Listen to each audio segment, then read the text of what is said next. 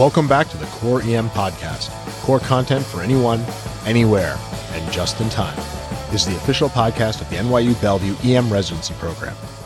This week, we're going to try something a little bit different, and depending on your feedback, we may make it a regular feature of the podcast.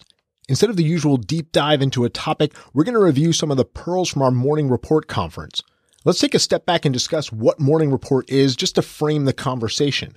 This is a Bellevue tradition where 4 days a week, a senior resident who is on leads a discussion based on a case they've seen. The case ranges from the mundane to critical care to the bizarre zebra-type diagnoses. The feature that makes this conference a bit different and perhaps even unique is that there are routinely a handful of senior faculty members, many of whom are full professors of emergency medicine, and they show up, they give their opinions on the case and the management, and help to drive the learning forward. It's a fantastic opportunity to hear how some of the giants in emergency medicine would take care of these cases and to see the differing opinions and thoughts. Each of these cases has multiple learning points, but often there are only truly a couple of critical ones, pearls that can easily become lost because only a small number of learners are present to hear them. The goal of this podcast series would be to keep track of some of these pearls and disperse them throughout the EM community so we can all learn from these amazing clinicians. This week, I've got just a couple to share, and again, if you like the format, let us know, and we'll bring it back on a monthly basis. So let's hit those big pearls. Pearl number 1, tell your patients on beta blocker eye drops that if they squeeze the medial corner of their eye while administering the drops, they'll have a lower systemic absorption of the medication. This pearl came out of a case that we had of a patient who presented with hypotension and bradycardia that was ultimately found to be from their timolol eye drops.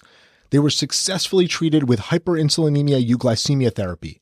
Squeezing over the lacrimal duct when the drops are being given reduces the systemic absorption and decreases the chance of developing toxicity. Pearl number 2, asplenic patients with fever should be cultured, broadly covered with antibiotics, and admitted regardless of how good they look clinically. This tip came from a patient who presented with fever and a history of a surgical splenectomy about 10 years ago who had a questionable infiltrate on chest x-ray.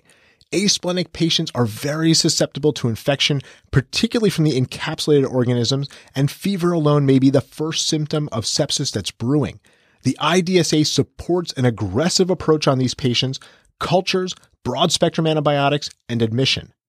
Pearl number 3, azithromycin is unlikely to be adequate treatment for community-acquired pneumonia. We've used azithromycin for years to treat community-acquired pneumonia. The thought here is that it covers strep and it covers all the atypicals, and it's a once daily dosing, so it's perfect. Unfortunately, the resistance of strep pneumonia to azithromycin is on the rise and in many places may be simply too high.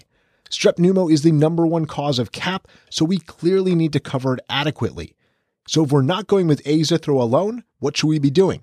A combination of amoxicillin and azithromycin would work, as well as doxycycline alone. Finally, pearl number 4, avoid using a fluoroquinolone for respiratory infections in patients on sulfonylureas.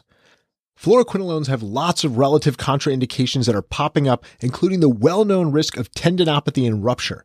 The risk of tendinopathy increases exponentially if the patient is on a corticosteroid at the same time. But the combination of fluoroquinolones and sulfonylureas is a less known issue. There are a number of case reports in the literature of this combination causing an increased incidence of severe hypoglycemia. The exact mechanism of how this happened isn't understood, but given all the concerns about fluoroquinolones, an alternate antibiotic seems pretty reasonable. Again, this can be with amoxicillin plus azithromycin or doxycycline alone.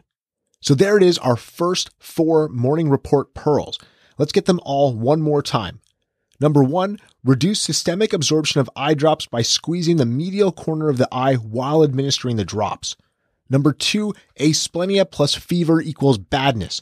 Fever may be the only harbinger of sepsis in these patients, so treat aggressively.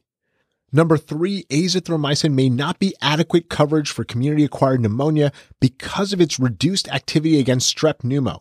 Check your local antibiogram and consider using doxycycline alone or adding amoxicillin to the azithromycin. And finally, adding a fluoroquinolone to a sulfonylurea may lead to an increased risk of hypoglycemia. In patients on sulfonylureas, consider an alternate antibiotic approach. That's all for the Core EM podcast this week. Come on over and check out the site at coreem.net. We've got a ton of great core content emergency medicine. We'll have a core post up on Wednesday and a journal update up on Thursday. Don't forget to check out our Facebook page, follow us on Google+, and on Twitter where our handle is @core_EM. And finally, if you've got some time, pop over to iTunes and give us some feedback. Anything you tell us can really help for us to make this a program that's better for you. Thanks, and see you all next week.